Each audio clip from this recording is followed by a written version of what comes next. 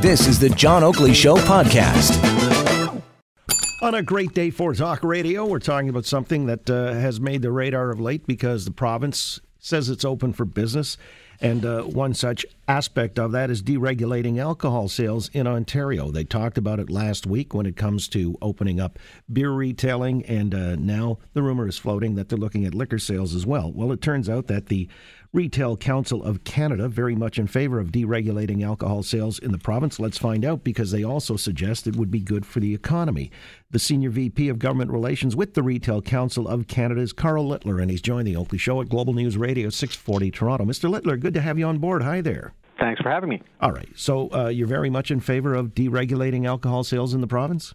We are indeed. We operate Canada-wide, and some of our members operate internationally, and Ontario's, frankly, has been one of the more restrictive regimes. We think that Ontarians are mature enough to have more choice and convenience and potentially lower prices, but we also see an economic benefit in it as well. Yeah, explain that to me. You say it's good for the province's economy. How so? So the situation currently is we have a really low concentration of outlets. We actually have the lowest in the country by far on a population basis. And so what we get in the event that you allow beer and wine to be sold in not only grocery stores but in corner stores is a significant job gain and addition to GDP. All right. The job gain being just opening up more outlets, but how does that impact the consumer? I mean, is there a competitive advantage to doing it this way? So on the consumer side, there's a couple things. Obviously, there's greater choice and convenience. There's a lot of underserved consumers right now, given the limited number of outlets that we have. But the other possibility, and one we strongly hope that the government will follow, is to allow a more competitive environment price-wise. If you look at the price of beer in Ontario as a case in point, it's 8.3% higher than Quebec, and that's even after factoring out all of the taxes. So the breweries are essentially, the large breweries or international conglomerates are actually overcharging Ontarians, and that's a big deal from our perspective. When you say this is going to increase employment, how did you arrive at that? How many jobs exactly? So we think it's just over 9,000 jobs on the grocery and convenience store side. So we measured it two ways. We actually looked what happened in BC after they deregulated, and so we applied that calculus to the Ontario situation at similar levels of concentration. But we also know how many employees there are who work in grocery in Ontario and what grocery sales are. And if you anticipate that the sales are going to go up, and we think by about $2 billion, then the additional growth on that is just 9,600. So we've got one model that shows it at 9,100, one model that shows it at 9,600. Even if we take the more conservative figure, obviously that's a significant job growth. And tax revenue would follow as well. Yeah, well, the tax is probably going to be held constant. I don't think this government is in a tax grab kind of mode, but on the other hand, obviously these pay for vital public services, so they're not looking to take a haircut either.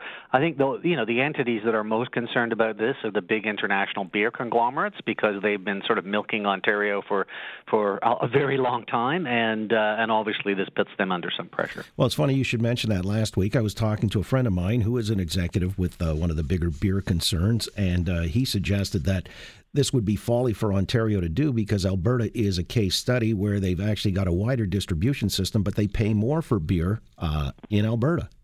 Yeah, I've seen that story, but what I can tell you is they sell the same 24 cans in Quebec for about $12 cheaper than they do in Ontario. Now, not all of that is the beer company's fault.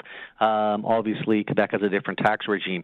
But even leaving aside the tax side of the issue, 8.3%. If you think about it, basically beer in Ontario is dominated by two big international entities. One of them is Molson Coors, that's half based in Quebec, half based in Colorado. The other, Labatt, is owned by a Belgian entity. I can tell you that the beer prices are cheaper in all of those jurisdictions, Colorado and Quebec, and in Belgium, and you can buy them in corner stores and groceries wherever you go. So I mean, they may suggest it's foolhardy, but they're certainly having that in their home jurisdiction. So you got to question why they would deny that to Ontarians. Well, the argument, as he put it anyway, in Alberta, you broaden distribution, so the beer has to be delivered to more of these outlets, which increases the costs on a per capita. Well, there are more outlets in Quebec, and there are more outlets in British Columbia than there are here on a population basis. And I can assure you that beer is cheaper in both jurisdictions. You can check it out online. All right. So he was misleading me, is what you're saying. Well, he may have been choosing one case in point, but Ontario's prices, I can assure you, are amongst some of the highest in the world. Again, with Karl Littler. He's a Senior VP of Government Relations with the Retail Council of Canada. Let's talk about spirits now, and whether you see that as being a good thing, opening that up, because a lot of people are curious about what type of model would be affected. In fact, the LCBO is seen as the goose that lays a golden egg for the province of Ontario, bringing in about $2.3 billion roughly on, I guess, its gross revenue of something approximating $7 billion annually. Why would we want to scuttle that model? So the first thing is, we think LCBO is a great company. It's well regarded by Ontarians. They have fantastic stores, and they have fantastic choice. So nobody's suggesting that LCBO be undermined. I think there's a benefit in general to having competition in the space.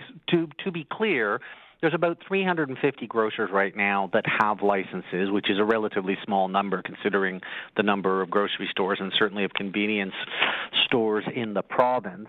But it's pretty clear that our area of expertise is primarily in beer and wine because we've been in that space for a few years now.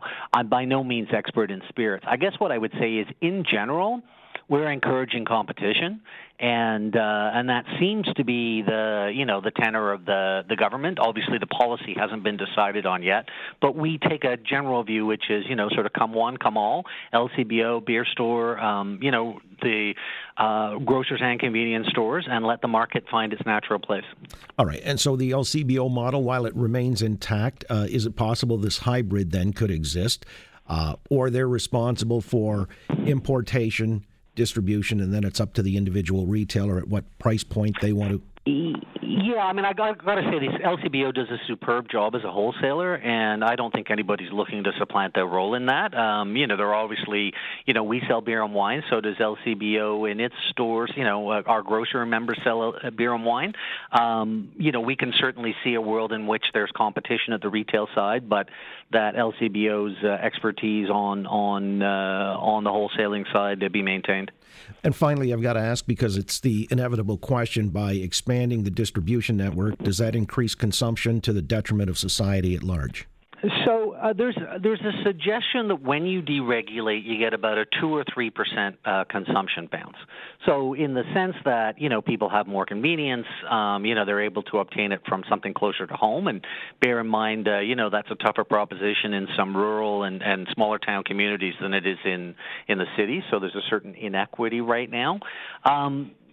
Our sense is that, other Canadian jurisdictions, including Alberta, BC, Quebec, a multitude of jurisdictions around the world have the availability of beer and wine in corner stores and groceries, and they seem to be getting by just fine.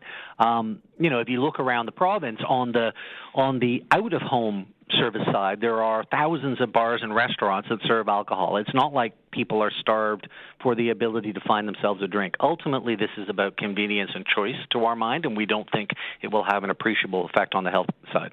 But you do say it's a lot of upside for the province's economy, as you spelled out earlier. I appreciate your giving us your perspective. Thanks so much. Well, thanks for having me on. You got it. Karl Littler, Senior VP of Government Relations with the Retail Council of Canada. Thanks for listening to the John Oakley Show podcast. Be sure to rate, review, and subscribe for free at Apple Podcasts, Google Podcasts, and anywhere else you get your on-demand audio.